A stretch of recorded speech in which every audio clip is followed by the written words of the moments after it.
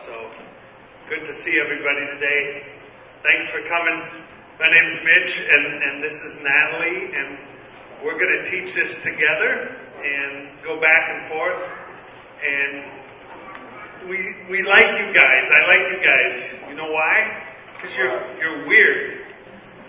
You're weird like us. You come a long ways away. Some of you may be from around here, but a lot of you aren't. And you came to a missions conference, a medical missions conference. That's just a really weird thing to do, right?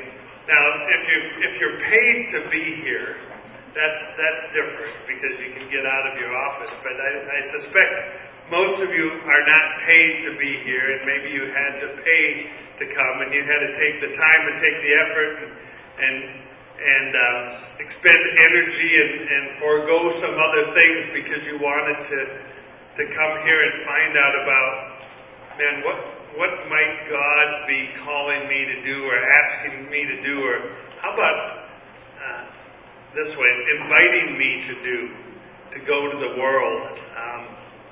So we're just going to tell some stories, and we're going to give some ideas now, and we'll save some time at the end. So if you have some questions, because questions always come up, and they're a good place to jump off. You guys are kind of weird, but you're the weird of the weird people because of this topic, right? So disaster relief and crisis response and doing things like that, they're kind of like international mission work stuff, but the hard and the exciting and the unpredictable. So I think we will get along really well. All right? So let's pray and we'll get started. God, thanks for the chance to be here today. Thank you that each person comes and that you know them and you know who they are and you see them and you see their lives and you've brought us all here together just so we can learn from you, we can learn from each other, we can be directed by your Holy Spirit, and ultimately that we can be inspired and prepared for the things you have for us. We know that you have good things for us. You have purposes for our life. You have reasons for us to be alive on planet Earth at this time, and that goes with you and your goodness and your kingdom and your love for people, your love for the nations, your love for the individual. So we welcome you here, Holy Spirit, to help us in this process. May we get a hold of something that's important and useful, and may we say some things that you've taught us that these guys can hold on to and go and teach others and serve better. In your name. In Jesus' name. Amen. All right, so that's who we are and that's where we are. Thanks for coming. So here's the plan for the session. We are not going to give you a how-to with a checklist about how to do a great disaster team response, all right? We don't have checklists for buy this and go to this place and don't do this and here's all the things you need to know so you can go out and do something great. But it's going to be more about how should we do this? And what should we do? And why should we do it? And maybe we shouldn't do it.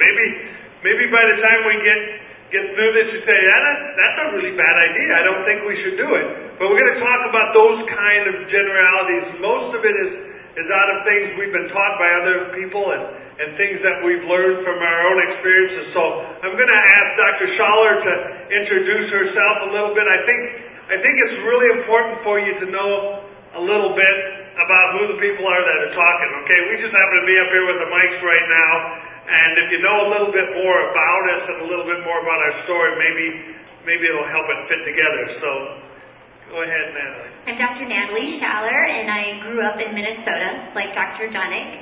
I did my undergrad training in Minnesota, and then medical school training in Kansas City, and then residency with In His Image in Tulsa, Oklahoma. Trained under some of the best.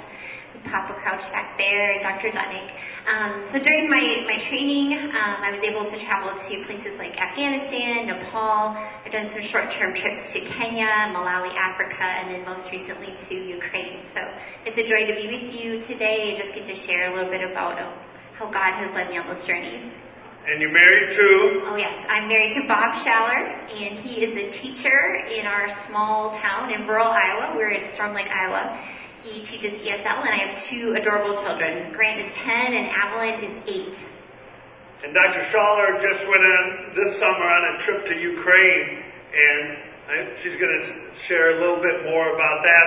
And I just think it's exciting because there's a lot of reasons to do things, and there's a lot of reasons not to do it. And there's things that push you in the direction, and there's things that will push you or hinder you from doing some things. So here's a young mom, doctor, got little kids, got a husband, and she had a great time this summer in Ukraine. So here's a few places we've been. For myself, the very first time that I went anywhere was to Goma, Zaire, in the middle of the refugee camp there in Goma, and it was a result of the genocide that was happening in Rwanda. About 1 million people were killed, and literally we were driving around and people were falling down, and they were bulldozing bodies into mountains of lava, and it was horrible. It was a fast trip. I, at that time, was married with 4 little kids, and my wife said, maybe you better go help those people. And I said, what are you talking about? She said, they need help. Didn't you see the pictures on TV? So I had this argument with God, and my argument was real quick, and I'll make it short, but one was, I'm not the guy. All right? I'm just not that guy. And the response I got was, well, if it's not you, who should I call? Oh. All right. So then I pulled out my second good argument. I like to do this. I don't know if y'all ever argue with God, but I do a little bit. It's like, well, I'm not ready for this yet. I need more training. I need more preparation. I'm not a SEAL or a Green Beret or a military guy or an ER surgeon. And it came back very clear. No, you are ready. You've been preparing your entire life for this deal. Are you willing? Oh man, it's on me again, right? Then I pulled out my ace in the hole, which was, but I've got a beautiful young wife, and I've got 4 awesome little kids. And what about them? And it was like he said, yeah, I know. I gave her to you. I gave them to you. And if you don't come back, because it was a pretty crazy deal, if you don't come back, I'll be a husband to your wife, and I'll be a father to your children. But I'll take care of you. Will you obey me? Let's go. That's something you got to deal with when you go into some of these situations, because often they are uncontrolled, and they're dangerous, and they're unpredictable, and they're a perfect place for God to make His glory known. So that's how we started. Yeah. We went into Indonesia after the tsunami. That was crazy. There was 300,000 people that died in that tsunami. We went up north. It was a place where no Christians were allowed and no Westerners were allowed. It was completely under control of Sharia law, and there was a billboard that said, this place is controlled by Sharia law. Please watch what you do. And it's like, I don't even know the laws. I'm in trouble. We can't go here. And they said, no, because you're medical people, you have medications, and we have great need, you're welcome. So in we went with all the Indonesian believers, and they ended up planting churches in that place nobody else could ever go. Amazing. Only God could plan that kind of stuff. We went into Kurdistan, which is northern Iraq, and my friend called me who worked in that area, and he said, would you come with us and take a medical team? And I said, I don't know, maybe. And I said, is it safe there? And he said, well, for that part of the world, it's relatively safe. Nice one. And I said instantly, that sounds like going to the coolest part of hell. And he said, yeah, that's maybe right. I said, well, let's go. And when we landed, we had to circle like this in the airplane because you couldn't come in on a glide path because the bad guys are out there with their rockets. So we circled in. It was a very interesting approach. Boom. We landed, took care of Syrian refugees. an amazing opportunity, and many came to Jesus. Amen. Where else did we go? Haiti. Many of you know about Haiti right here in this hemisphere. Earthquakes, terrible things, really difficult, needy place. Yeah, we'll keep going through. Went to northern Pakistan. Same kind of thing. 100,000 people were killed by these earthquakes, and we were driving north. I didn't know it because, I get a little disoriented. You just land and try to help people. Now, we always had people helping us. We drove by this big gate, and I said, "What's that gate?" And they said, "No Westerners or Christians can go north of that gate." And I said, "Well, we just broke the law then." "No, it's okay, because there's tremendous need, and you are medical people, and you have medical supplies." And we ended up throwing up a tarp and doing a camp right across the street from an outlawed terrorist camp. And they walked across the street for medical care. Could have never planned this. It wasn't a street, it was a gravel road. And they wanted help, and when we said, "Would you like us to pray?" they said, "Yes, please pray, but you must pray in the name of Jesus." I said, "Why is that?" He said, "We have found out that only prayers in the name of Isa get answered. So could you please do that?" "Yeah, we'll do that." I mean, it's just ridiculous, some of the things that God has done and organized that there's no way we could plan out. Here's another picture in Pakistan. I got to go in a military helicopter to an abandoned village. I mean, you get to do fun stuff. You can see that guy right behind me. He's like my best friend, I think. I'm not sure. He was wondering what I was handing out. Afghanistan, we went there. We lived with the people, sat with the people that were just internally displaced in their own country. You can never sit and talk with people except when they're in tremendous need and you come with the love of God. We were able to do that. Turkey, this is way in eastern Turkey. Maybe you heard about these tribes, but they were hated by everybody. ISIS was killing them. They're called the Yazidis. And they told us, "We didn't think that Jesus loved the Yazidis." There were stories of women jumping off the cliffs with their own children, committing suicide rather than be taken captive by the ISIS soldiers. And then they said, "We didn't know Jesus loved the Yazidis, but now we know that He does because you've come. Can we be like you?" I said, "Yeah, you can be like us because God loves everybody." So that was Turkey. There's just a couple more here. Nepal, huge earthquake. That was the most scared I've ever been in my life, was in Nepal, because the roads are terrible in Nepal, but it's beautiful. But then when the earthquake comes and wipes out the roads, and there's these huge fractures everywhere. I mean, we're driving in these big buses, and one of the wheels of the bus is hanging over the edge, and I'm sitting there, I'm looking down, and it's like 300-400 yards down. It was a long ways, and I was scared. I was like, what am I going to tell the spouses and the parents of these young doctors that joined the team? I said, I can't tell them anything. I'll be dead too. So somebody else will have to take care of this. But God took us to that place at the villages, and they had been persecuting the pastor and beating him in the village. And we were able to come along beside the pastor in front of all the village people and say, "We're here because of this man who you are treating this way, who you've been beating and torturing and treating so horribly, and they've been burned down the church," we found out. He said, "We've come because he invited us to come because he loves you, and he asked us to help you." Incredible reconciliation. They said, "Well, then we need to rebuild the church." Who could plan anything like that but God? All right, so here we go.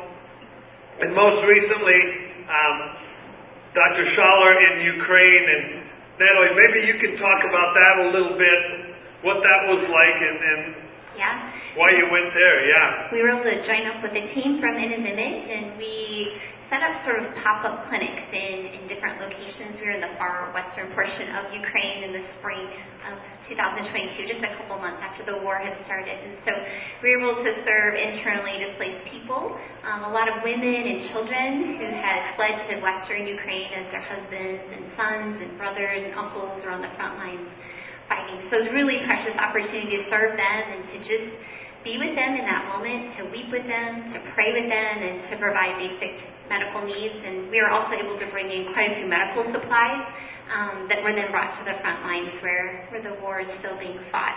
So great, awesome. All right. So what's a disaster? An event causing widespread chaos, destruction, and distress, which overwhelms the ability of the local population to deal with it. A complex humanitarian catastrophe. So we've gone to more undeveloped or developing type countries where often the healthcare is very poor, and then when something like this happens, whether it's military and politically motivated or more of a natural disaster, an earthquake or a hurricane, something like that, that really, really bad system that isn't working good anyway becomes overwhelmed with the needs that show up. That's what we're talking about. So, here's a bit of a question. We got to figure this out. Why are we going to go? And there's a lot of good reasons to go, and there's some bad reasons to go. The Great Commission, we talked about that. Go and make disciples. Man, now some would say, is it really a disciple-making opportunity? Well, we'll have to figure that out. The Great Commandments. These words are in red because Jesus said them, right? I have read in my Bible the things that Jesus said. So the Great Commission, He told us, go and make disciples. And then He also said when they asked Him, what's the Great Commandment? Love God with all you've got. Everything that's in you. Everything in your power. Just love the Lord your God. Surrender to Him. And then love your neighbor as much as you love yourself.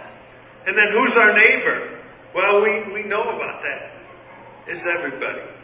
It's everybody, but especially in this situation, it may be those who are in need, those who are hurt, those who are sick, those who are suffering, those who are desperate, those who nobody else is willing to care about.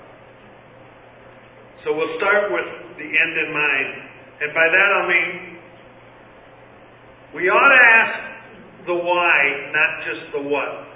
I'm really big on this, and I think it's really important for life in general. What is it we're trying to accomplish? Do we know what our goal is? Do we know what our target is? Because it is possible to work really hard, or to run really hard, or to ride your bike really hard, or to do lots of stuff really hard. But if you don't know what the target is, you don't know what the goal is, you don't know what the purpose is. For me, I get to train resident doctors, and I just love that amazing opportunity. But if I don't have a goal, I can work really hard and not know if I ever get it. My goal is that at the end of residency, they're really competent, really mature, highly skilled men and women that are ready to go out independently and do whatever God has called them to do. That's my goal. Now I know what to do along the way. But in this case, too, you need, what's the reason for doing it? Because you can work really hard if you don't have a goal and never accomplish it. Some of the wrong reasons to go, so just some things to think about and self-evaluate if you feel God is leading you to go, to make sure you're not going for just the attention or recognition, not to go out of guilt or obligation. The need, that's sort of a tricky one because obviously you're going to feel called if there is a need, but there's all sorts of needs in the world. So trying to really hear from God and listen to the Holy Spirit. What is the need that God is calling you to step into and to fulfill in that moment, in that season? Don't go for the adventure.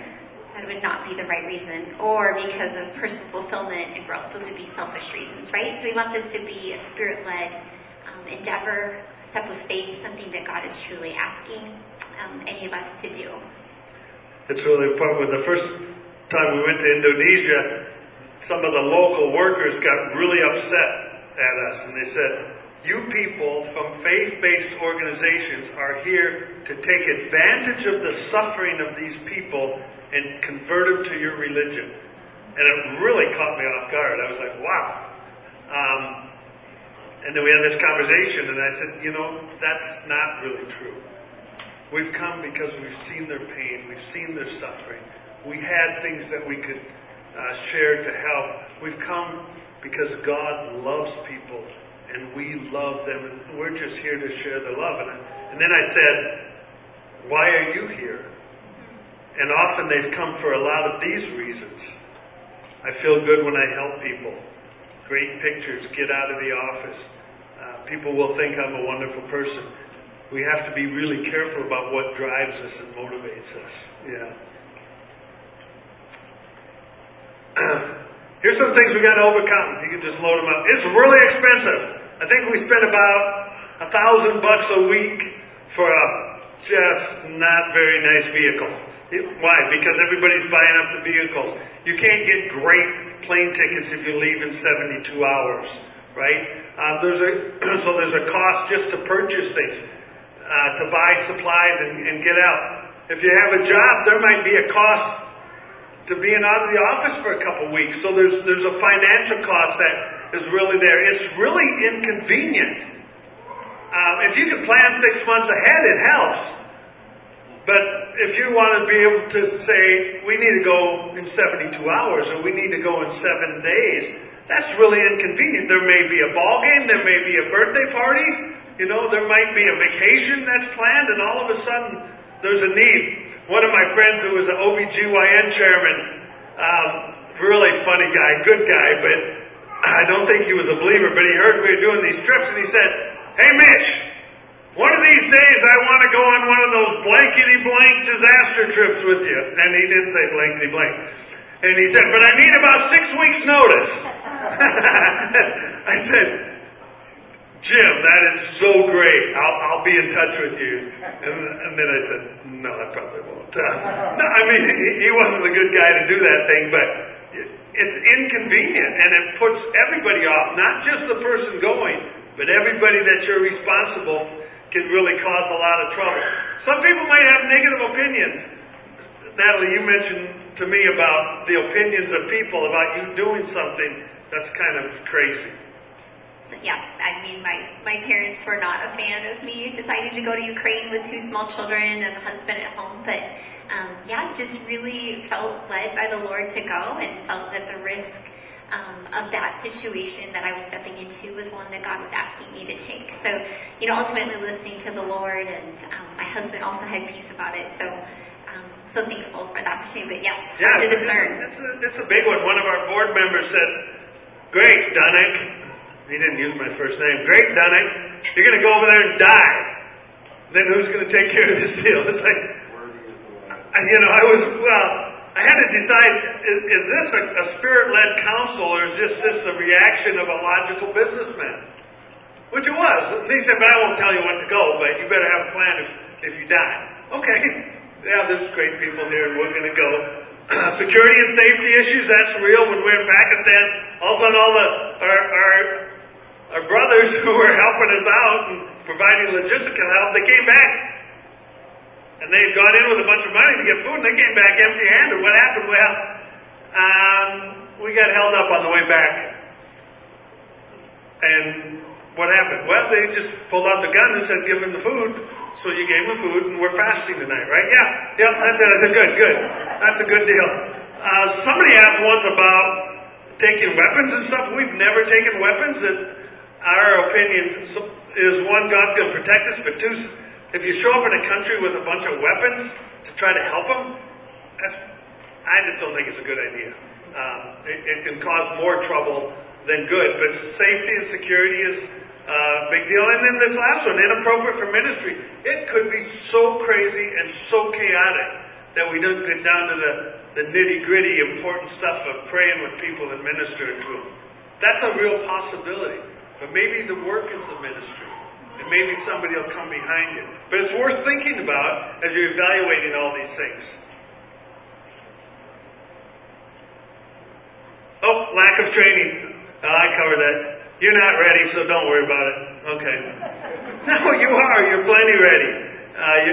My friend's a neurosurgeon. I told him, he said, do you want me to go on one of those trips with you? I said, great, just write a check. Stay home, pray. You would be quite worthless in that setting, and he would. He's a great doctor. I send patients to him all the time, but to go out and do a field, it's a lot of first aid and EMT stuff, and no lab, no x-ray, he would be quite worthless. Yeah, so I told him to write a big check. He said, good, that's a great answer. All right, here's some good reasons to go. So some good reasons to go. Of course, to meet the tremendous need, if that's what God is calling you to step into in that space and time. Of course, access to closed places. If you bring a skill, such as being trained in the medical field, right, you can get in there and you can show God's love, and you have the opportunity to pray with people and share the gospel like others may not have that opportunity. So another good reason would be to support the local church there and long-term workers. So I know just outside of like disaster relief, we've gone and supported a few of our good friends who are on the mission field during times when they had fellow missionaries that were on sabbatical and they just needed extra hands on the mission field. So we've been a part of that, and that's been really special, and that encourages them in their long-term work, and it also helps bring in other people if you're able to do outreach clinics and that sort of thing. Another, of course, fantastic reason is because we've been given much, right? If we're here in America, we have so much wealth and just opportunity, training, time. So to be able to go and share that with people who need it the most. And then finally, to be present. So if not us, then who will go in those moments? Yeah, that's great. I've talked to missionaries before, and sometimes... And I've been missionary. We lived in Africa as a family. We lived in Afghanistan. You know, sometimes teams coming is a real pain. Like they actually make more work for the people that are living there and doing it. And they cause more trouble. So you don't want to be one of those people. Right. What you want to do is say, how can we help? What can we do? How can we love you? What do you need? And then you go home, and the local people say, wow, these people who live with us, they really love us, like we talked about there in Nepal. So you can do it right. There needs to be follow-up. So keys for success. Number one, we've mentioned it. You're going to hear it a lot. We need to hear the voice of the Spirit of God. There is need everywhere. What should we do? There's trouble everywhere. Where should I go? How do we keep our hearts compassionate to the needs of people and the suffering of people, but then go by the leading of the Spirit of God? We know Jesus did that, right? I mean, there were times the disciples were looking for him. There's more work to be done here. And he said, no, it's time to go. We're off to another place, because the Spirit of God was in him and led him and directed him. And he said, whatever I do is what I see the Father do. The things I say is what I hear my Father say. So learning that, and it's really important in these kinds of situations, because as we'll talk about a little bit more, sometimes they're chaotic, sometimes they're uncertain, sometimes you don't know what to do. When I was praying about going to Kurdistan, I got a call from a U.S. congressman. Now here's a good clue. Write this down. Don't answer your phone if it doesn't have caller ID. You know how it rings and it's like unidentified? Don't answer those, but I've done it a couple times and it's really changed the course of my life, so I guess it was right. I answer and he tells me who it is. He says, I'm in the U.S. Congressman. I was in the U.S. military. I was in the Middle East. I hear you're going to northern Iraq. It's a bad idea. I said, yes, sir. And he said, we cannot help you if you get in trouble. I said, thank you, sir. And he said, you can send us a list of the names of people going, but I really, really discourage you from going. In fact, I walked out of church tonight to call you. Now, I had never met the guy before. But I found out later, one of my other friends, who I thought was my friend, who was a friend of his. Anyway, this went on for half an hour. And then he said, yeah, you're not taking any women, right? And I said, well, yeah, our daughter's planning to go on the trip. That's a bad idea. They're kidnapping women. Okay. So I went home and I told my wife about the call. And she said, what are you going to do? I said, I don't know. I'm willing to go, but I'm good with staying, because it takes a lot of time and effort and energy. And if we're not supposed to go, and that's what God's saying, that's fine. Well, what are you going to do? I said, I don't know. I guess I'll pray. We better pray. And I just prayed and I said, Lord, I'm willing. I'm yours. But if this isn't the time and the place, that's fine. And I went to bed. And when you do what we do as family doctors, tend to really sleep really good. And you just, boom, head hits a pillow, you're gone. I think that's from delivering babies in the middle of the night for years. You're done and you're out of there. 2 in the morning, I woke up, boom, and this song was going in my head. I'll go where you want me to go, dear Lord, over mountain or plain or sea. I'll say what you want me to say, dear Lord, and I'll be what you want me to be. And I sat up, wide awake, and I just remember going, that was 4th grade. I was 10 years old. I haven't heard that song since then. Is that you? Holy Spirit, is that you? And I had just this overwhelming sense of the presence of God. And like, you asked me, now I told you what to do. My wife's like, what are you doing? You're awake. I explained it to her, and she said, well, you better lay down and go to sleep. It sounds like a big day tomorrow. So we went, and it was good, and God blessed, and He led. And that's just one example for me, and that's never happened before, but I'm telling you, I believe God does speak, and we can hear His voice and know Him, and it's so important even to learn how to hear His voice, especially in these kind of chaotic, uncertain situations. All right, let's go. Okay, I'm going to talk about this one, then Dr. Shaw is going to talk about the next one. You need the right team. And the job of the leader is to serve the team. Right. Did you get that? The job of the leader is to serve the team. When I'm leading a team, I just tell them, my job is to serve you and take care of you and facilitate getting you in front of people that you can love and talk to and pray with and minister to. So having the right leader is super important. It's the whole Christ-like model of servant leadership. Absolutely necessary. Now I'm going to tell you, there needs to be structure. In general, there should be structure, but on these teams it's really important. Amoebas don't have much structure, right? That's why they can't move very fast. They're just like going like this. And doctors are really horrible people. And healthcare people nurses are better than doctors, but we're just all kind of strong, independent, intellectually minded people who think we know what to do. Amen. See? There you go. And one guy said, "Oh, we'll just take all comers and volunteers." I said, "That's the worst thing I can imagine. Doctors are just terrible. You don't know where they're going. They all have an opinion. So you need structure on a team. This is your role. This is your responsibility. This is how things are going to work. Because sometimes in these situations, you might have to leave now. You might have to move now. So having structure is really, really important. We tend to assign different roles and responsibilities to different people. Sometimes it's medical and sometimes it's not. These are a list of types of healthcare people. The last one is best. Energetic workers. All right? Who will do anything. Play with the kids. Carry the equipment. Wash the stuff. We went to Pakistan. They didn't really want us to come, but we came anyway because it was exactly that. We don't need a bunch of doctors from America who are prima donnas. They're going to cause more trouble. So we got there and we said, okay, what do you need?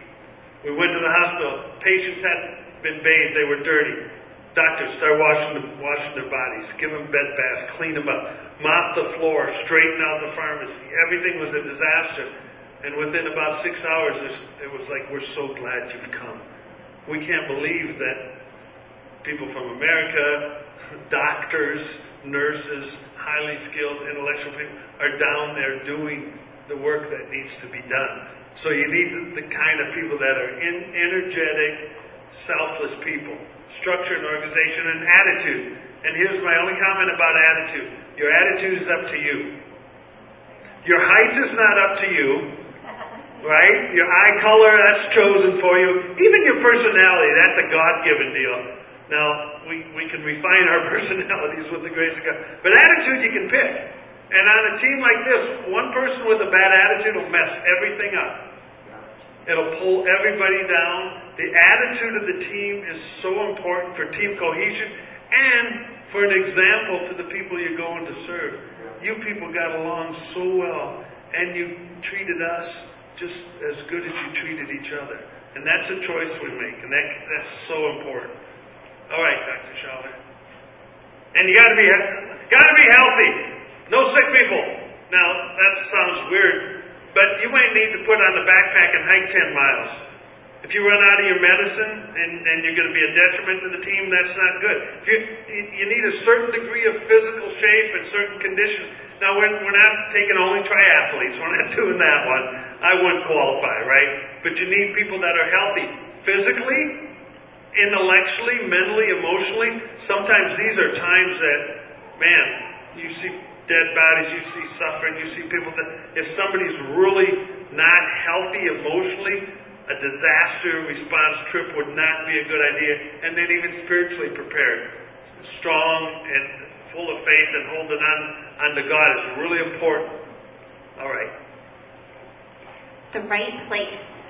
Let me just click through. So thinking through like what is going on in the world and wherever it may be that's on your heart, if there's like a disaster or a national crisis there, is there a true need there? And is it a need that you feel called to meet in that moment? And listening to the Holy Spirit, as we've been talking about, is there an invitation? So, something that we've found through the years is just, do you have connections on the ground? Is there support there locally, housing, food? Are there missionaries who are already at work that you can join up with? Are there translators? Are there people who can help you navigate that country or that place that is in a disaster at that time? When we went to Ukraine, I was on the second team that went through in His Image, and the first team was really the scouting team, and they laid the groundwork for making our trip so successful. They went to various spots in Ukraine, and they checked out hospitals and different clinics, and they found sort of like what were the needs on the ground and what would work for future teams coming in. So when my team came in, we really benefited from the groundwork that was laid. We just got to go in and we set up like 5 or 6 pop-up clinics each day in different locations. We were in we were in factories, we were in like former dormitories, we were in different churches, and then we were able to bring the medications in with us. We sort of had an idea of what was needed on the ground, what were people asking for as far as medications and supplies that they needed. So another way we were able to provide when we went into Ukraine is we hired the interpreters. So we raised funds to be able to pay our interpreters an hourly rate and support their economy coming in. So that was really special. We felt like we weren't being a drain on the people and the system there. And then lastly, can we get in and actually function? So, you wouldn't want to go to all that work to get into a place that's in a crisis already and just sort of be this extra burden, right? None of us want to be a burden when we go to help. So thinking through all those things and planning ahead and praying about it. Yes, and then will there be the possibility of follow-up? So, we've touched on this a lot, but just being connected to missionaries that are on the ground and just, asking God to lead you to the right people and making sure there's follow-up for the interactions that you have there. Yeah, got that. So the right time, just thinking through after a disaster or something really tragic in a location, in a nation. So like the initial life-saving focus, I've not been a part of like those initial days, but Dr. Dunnick has. So the initial rescue time is like the emergency rescue trauma care, days 1 through 5. So it's pretty hard to get in on that time frame after a disaster happens, but if you're able to do it, kind of thinking through what does that look like and how can you help meet those needs. And then days 5 through 20, that's going to be more the transitional focus time. So urgent, semi-urgent needs and stabilization. And then finally, after day 20, the chronic focus. So supportive, thinking about infrastructure issues, acute and chronic care, and then transition to recovery for that location. And I think, everything is different. Some things are events, like an earthquake is an event, a tsunami is an event. Ukraine is a war. A famine is something that goes on for weeks and months, sometimes years. And just having an understanding of what those are, what things you can bring in. Yeah, the first 1 to 5 days, that's search and rescues and pulling people out of the rubble. There's people that are really equipped to do that and are really good at it. Probably we're not so good at that. But it's the follow-up after that can really make a difference when you come in and really can assess the situation for those who are surviving and what do they need, what can you do, and it's really basic stuff. It's housing and food and water and medications. That's the natural side. Yeah, thanks. We'll talk a little bit more about that. You can talk about that? Sure. So the right partners, this was something just specifically special to my heart when I went to Ukraine, was gathering support within my community. The community I live in is sort of in this postmodern culture, and maybe some of you can attest to that and what you've seen after COVID, is sort of a resistance to the gospel and truth. So it was so special to reach out to the other physicians in my community and the nurses and people at the different clinics, and it was just really neat how God brought this effort together. I had people reach out to provide support and supplies that I never would have expected. A good friend of mine who is a colleague, another physician in the community, I mean, he tracked down like a bulletproof vest for me, which I ultimately, just passed on to go to the front lines. It wasn't something that I personally needed, but it was just really sweet to see like the Spirit of God move among community members where I live, and people I never would have expected to come and pray for me. I have a friend who actually is from Ukraine, and she owns a local coffee shop, and she came and prayed over me in Ukrainian before I left, and I just never would have expected that sort of support. So just thinking about sort of the ministry opportunity you have in your own community as you go and what God might do in the lives there. But yeah, raising up the right partners through, your churches, colleagues, family, friends, national believers, long-term Christian workers in the country, and then other organizations, other faith-based responders, and then thinking about government and military organizations as well. Yeah, I think that's really important. You probably don't believe it as much as is real, but people know you, and people see you, and people are watching your life. And then when you do something like this, to go serve, even the hardest and toughest people can't argue with that. They might have intellectual and philosophical arguments about faith and, where did Cain go when he left, that there were cities out there and all this Bible stuff. But then it's like the testimony of your life of, I just want to go help people because they're in need. That's biblical Christianity. That's like being like Jesus. And I think you should know you have no idea the impact of your life and what that does, even in your local community. And people will help you, even if they don't really get you. And it's not so important about the help, because the stuff is God's, and God will provide. And if He calls you to do something, but when somebody helps you who isn't a real believer, all of a sudden you're developing a relationship, and you can follow up with those people. We have people that help us. They just care about people in the world, and they don't necessarily want to give it to the United Nations, right? Or the United Way, or the Red Cross, and they go, oh, you're in our town, and you're going to go, can we help you go serve those people? And it affords a tremendous opportunity to share the gospel with people. The last one, I'll just encourage you, a little funny story. The military showed up in Pakistan, and this big guy was there, folded his arms, and he was pretty ripped, and obviously he was the general of the troops, and I'm like, this guy is going to cause us some trouble, because we've gotten in trouble a little bit in some places. And I said, what should do? So all of a sudden I had this idea, and I walked over to him, introduced myself to him, and I squeezed his bicep. And I said, wow, you are a strong man. And they was going through the translator, right? And the translator embellished it. I said, these men are so fortunate to have you as their leader. So you got to figure some of this relationship out. And he's like, then he got bigger and puffier more, and I said, what a good leader I know you are. I can see you're strong. How is your blood pressure? And he didn't know. I said, first, we must take care of you because you're the leader. So we went in his tent and got the blood pressure cuff out, took his blood pressure, and, listened to my heart. I think I had my stethoscope in my ears. You know how we sometimes just do like that. It's kind of one of our tricks. But from then on, the dude is our friend, right? Where can we take you, doctor? How can we help you serve these people? I said, because of you, your people are getting taken care of. Relationships are really important, and having some Spirit-led wisdom and just how to get along with people is really important. All right, that's just always a funny story. Here's people packing medicines. None of these people could go, but they're like, can we help pack? Can we load your stuff up? It's great to have a team like that. Here's some of the common needs that you'll see when you're over there. Okay.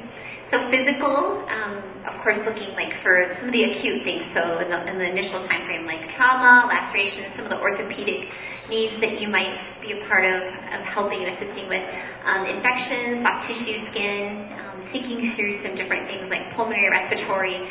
We saw a lot in Ukraine of just like allergies, bronchitis, pneumonia, some of those things just some of the kiddos had been going through in the spring season when we got there, and then just some of their chronic conditions as far as like treating hypertension, thyroid disease. That was a big one. People had to leave without their thyroid medications, and so that was sort of like the golden medication that we brought in. And then, thinking through some of the different things too, like OB-GYN, pain syndromes, just the whole gamut. A huge one for us when we went to Ukraine was really the psychosocial and behavioral health. And so we set up, Dr. Dodd referred to this earlier, but just everybody coming in with an attitude of, I can do whatever it is that God has me do that day. So we each took turns. We had like a team of 5 or 6 of us, and we would designate sort of one person a day as the spiritual care person. And so that person would sort of have their own table so that whenever we got into sort of a deeper conversation or discussion, we could kind of pass that patient off to that individual, and they would take over just praying and sitting with people who needed a little bit more help. And then the future teams, because of kind of when we went and we learned that, the following teams were able to bring counselors, like trained counselors into Ukraine. So that was really special to see. Huge opportunity. And then spiritual, of course, talking to them about their hopelessness, fear, anxiety, depression. It's real, and sometimes I think you might feel like, well, can we really do anything? There's so many people, there's so little time. Where I take hope from is I just keep reading in the Bible. Jesus, the multitudes came to him, and he healed them all. Now, if you spend 30 minutes per patient, that's like 20 patients in a day, in a 10-hour day, right? And talking is good, and listening is good, and interacting is good. But sometimes a word or a touch from God can change somebody's life. And don't hesitate. We know that in the Bible. Jesus, he was walking to one place, he stopped, he dealt with somebody, their life was transformed. And sometimes we need to be open from that. Maybe we think, well, it won't work if I don't use more of my counseling skills. How about if we just go in the power of God and he touches people and he helps them? One thing we never want to do is we don't ever want to do a trip where people think these are really nice people and they're really friendly and it's so awesome. I want them to know they're here because of Jesus. They're here because God sent them. I don't want people to have to guess it. Now, every time you go somewhere, you'll have to have wisdom for how that goes, but I'm not into humanitarian goodism, and they think, Dr. Dunnick's a nice guy, and that was nice.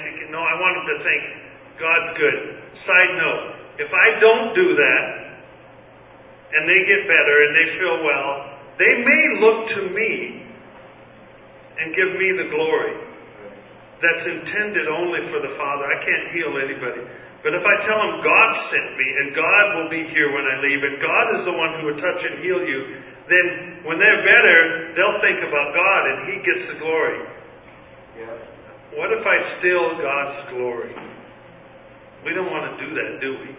But it's very possible if we're not bold to speak out. All right. There's Dr. Schaller, loving people. All right. Right preparation. We're going to go through this fast because we're getting short on time. Spiritually mature. That's a tough one. You say, well, everybody who's spiritually mature stand up. Then nobody stands up because you can't really say you are. But I'll just say, we ought to read the Bible and pray on a regular basis. That's a good place to start, right? We don't have to have all of our doctrine and theology solid. But for me, it's hard to take somebody who's not even sure of their own relationship and walk with God and salvation as a key member of a team that goes into an intense area. We need to be together. Medical and non-medical skills, we talked about that. International cross-cultural skills. almost 100%, not 100%, but a disaster trip should not be your first trip out of the country. I've seen it happen, because those first trips are hard anyway. They're just crazy. Language and food and time change and cultural norms and all that stuff. So there should be some experience in international activity before you go on a true disaster trip. Know about the location. The way we do that, we assign somebody this. Give us a 10-page printout to read on the plane about what country are we going to, and what are these people like, and what's the government like, and what's the money like. It's respectful to know a bit about the people that you're going to serve. I think really important. And then, emotionally and psychologically stable. I think I addressed that enough already.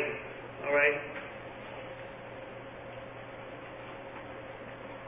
Here we go. Resources. You can go through that. So we've touched on this a lot already, but medications, equipment, supplies, financial resources, of course, prayer support. Ask people to pray, help them join you in this. Housing, food, transportation, and then we touched on this too. Clinic sites, translators, security. So one of our rules is every team member has to have 10 people committed to pray for them every day while they're gone, or you can't get on the plane. So, well, that's really legalistic. Why 10? Why not 9? I don't know. It doesn't matter, but you need people to pray. Always on mission trip. But I think the prayer it's like in the top 1, 2, 3 most important things, that you have people that know you, that love God, that know how to pray, and that will pray for you when you go on these things. Because it's very uncertain and chaotic, and prayer is the key to seeing God accomplish what He really wants to through us. All right?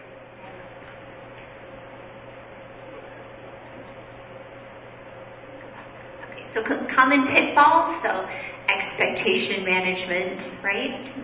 Don't have the wrong expectations going in. Inadequate prayer support. Boy, we really want to emphasize that for sure. Poor team dynamics. So just going into it, being aware, of course, the enemy wants to stir up all sorts of dissension and ugliness, even among people that you would never expect. So just really being aware of that going in and showing tons of grace and love to your teammates. Communication issues going right along with that. And then another pitfall, going by yourself or trying to sort of go with an individualistic attitude, right? Not being a part of the team.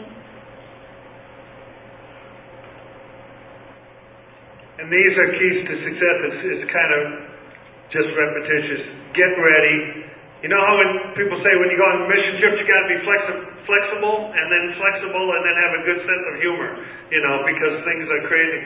But you just got to be flexible. The plans go out the door on a regular basis, and if people are control freaks, okay, everybody who's a control freak, sit down. Okay, see, that's how it is. There's only two.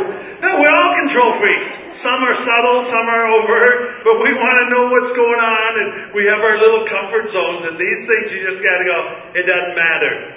I'll do whatever, whenever, however, because I'm just here to serve God and serve people and be a blessing. Prayer support, again. Briefing and debriefing. Every night we get together and what happened? What was good today? What wasn't good?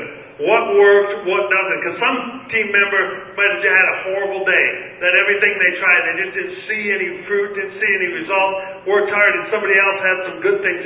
Oh, there are some good things happening. We did see God move. There was somebody's life that was really touched. And then how are you doing personally, emotionally? Debriefing is so important. And then debriefing when you come home. Sometimes people come home, it's like coming home from war.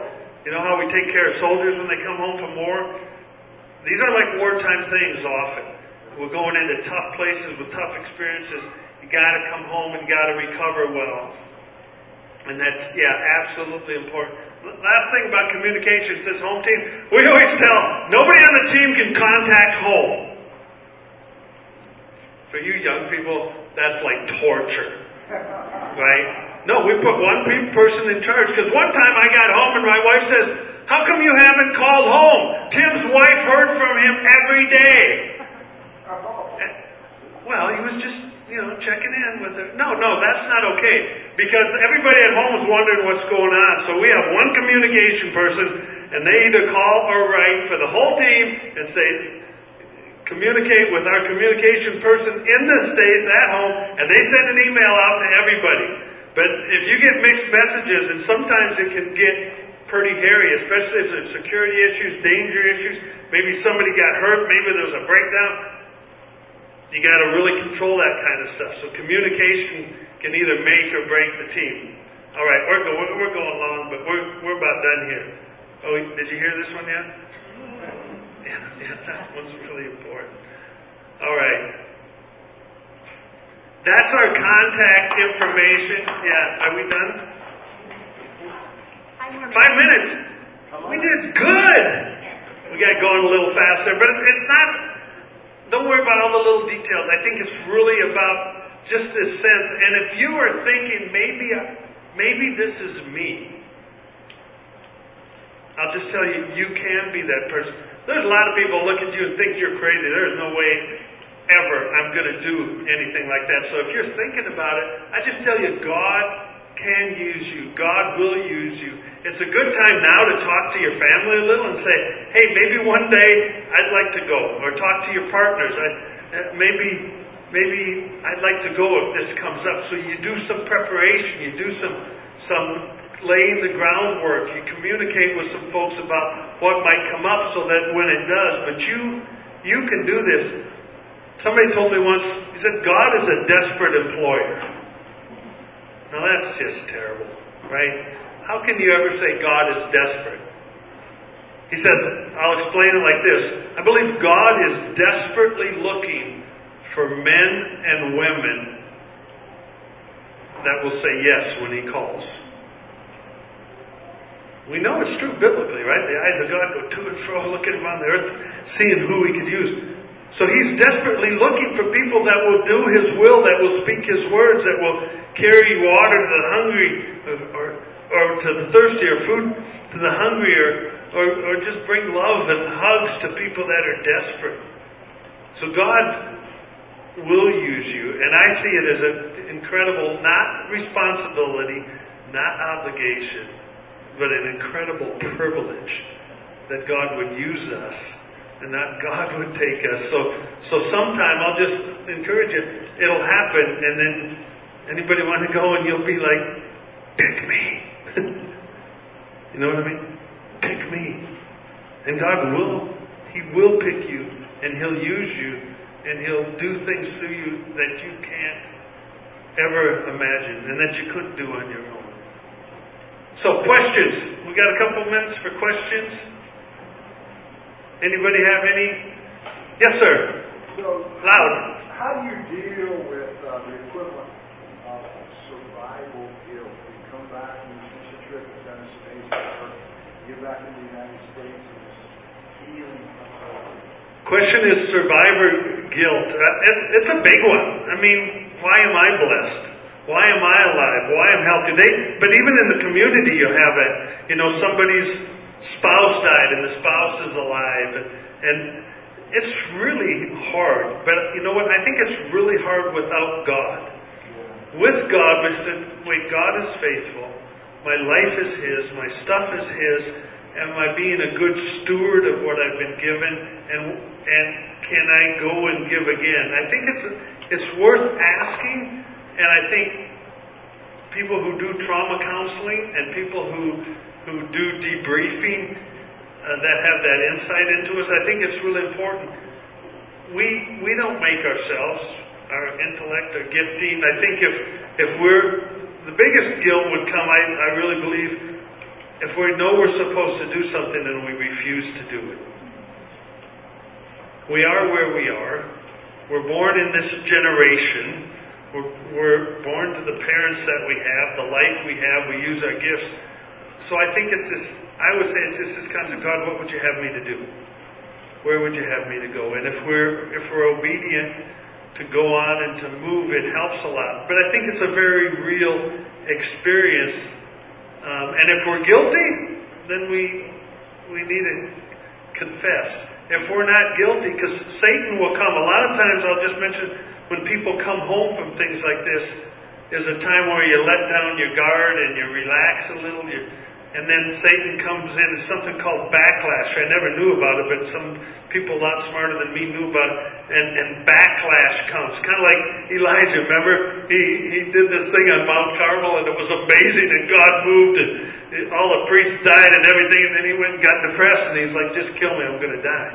Well, it was a result after a tremendous move of God or experience with God, then you kind of let down. So I think it's one, we got to stay in the Word. We got to stay in prayer. We always ask people, you got to keep praying for 2 weeks after the team comes home to resist some of those things that come, even condemnation that isn't real, but that Satan can lie to us about. That's some brief answers. There was one more question. Question back here, I think. Yes.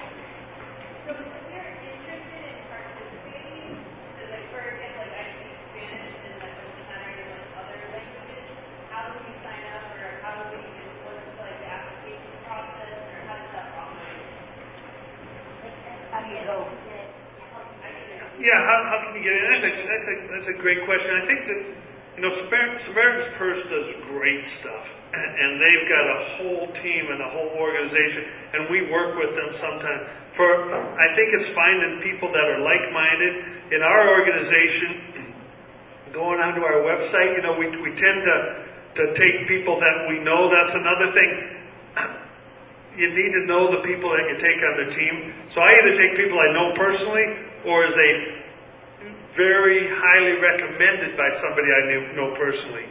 I've had people volunteer, hey, I'm an ER doc and I'd love to join one of those trips. And I really have to say, well, thanks, I'll get back to you, knowing I'm not going to get back to you. Because I can't take an unknown quantity. That would be like going out in the soccer field and somebody who says, I'm awesome, put me in the goal.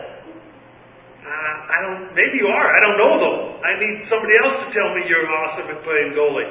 So the team selection is really important, but I think starting now and making connections with people that do these kinds of things and developing that relationship, that's the best thing I can tell you. There's Northwest Medical Teams does some great stuff, but I think beginning to explore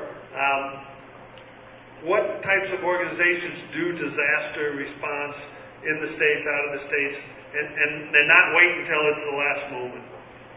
So we're going to pray, and I'm going to have Dr. Schaller pray. I want you to know about this group. This is a bunch of folks that we know, but people from all over the U.S. Priority 15. You guys know how to do that on your phone. My kids usually do it for me. But just click on there. They're here. There's an organization. These folks are getting together. This is going to 15 really, really hard places with teams, places that are unreached. And if you want to know more about Priority 15, there's a meeting. So I'm going to ask Natalie to pray and wrap things up. Wait, before I do that, is it anybody's birthday? Yesterday. Come on, up here. Come here. So, yeah. I brought some books. My wife wrote this book. It's by a wife and a mom and a Christian living in Afghanistan when we lived there. It's written under a pen name. Just her story, and I brought a few. Anybody's birthday in the next 3 days? Come on, let's go.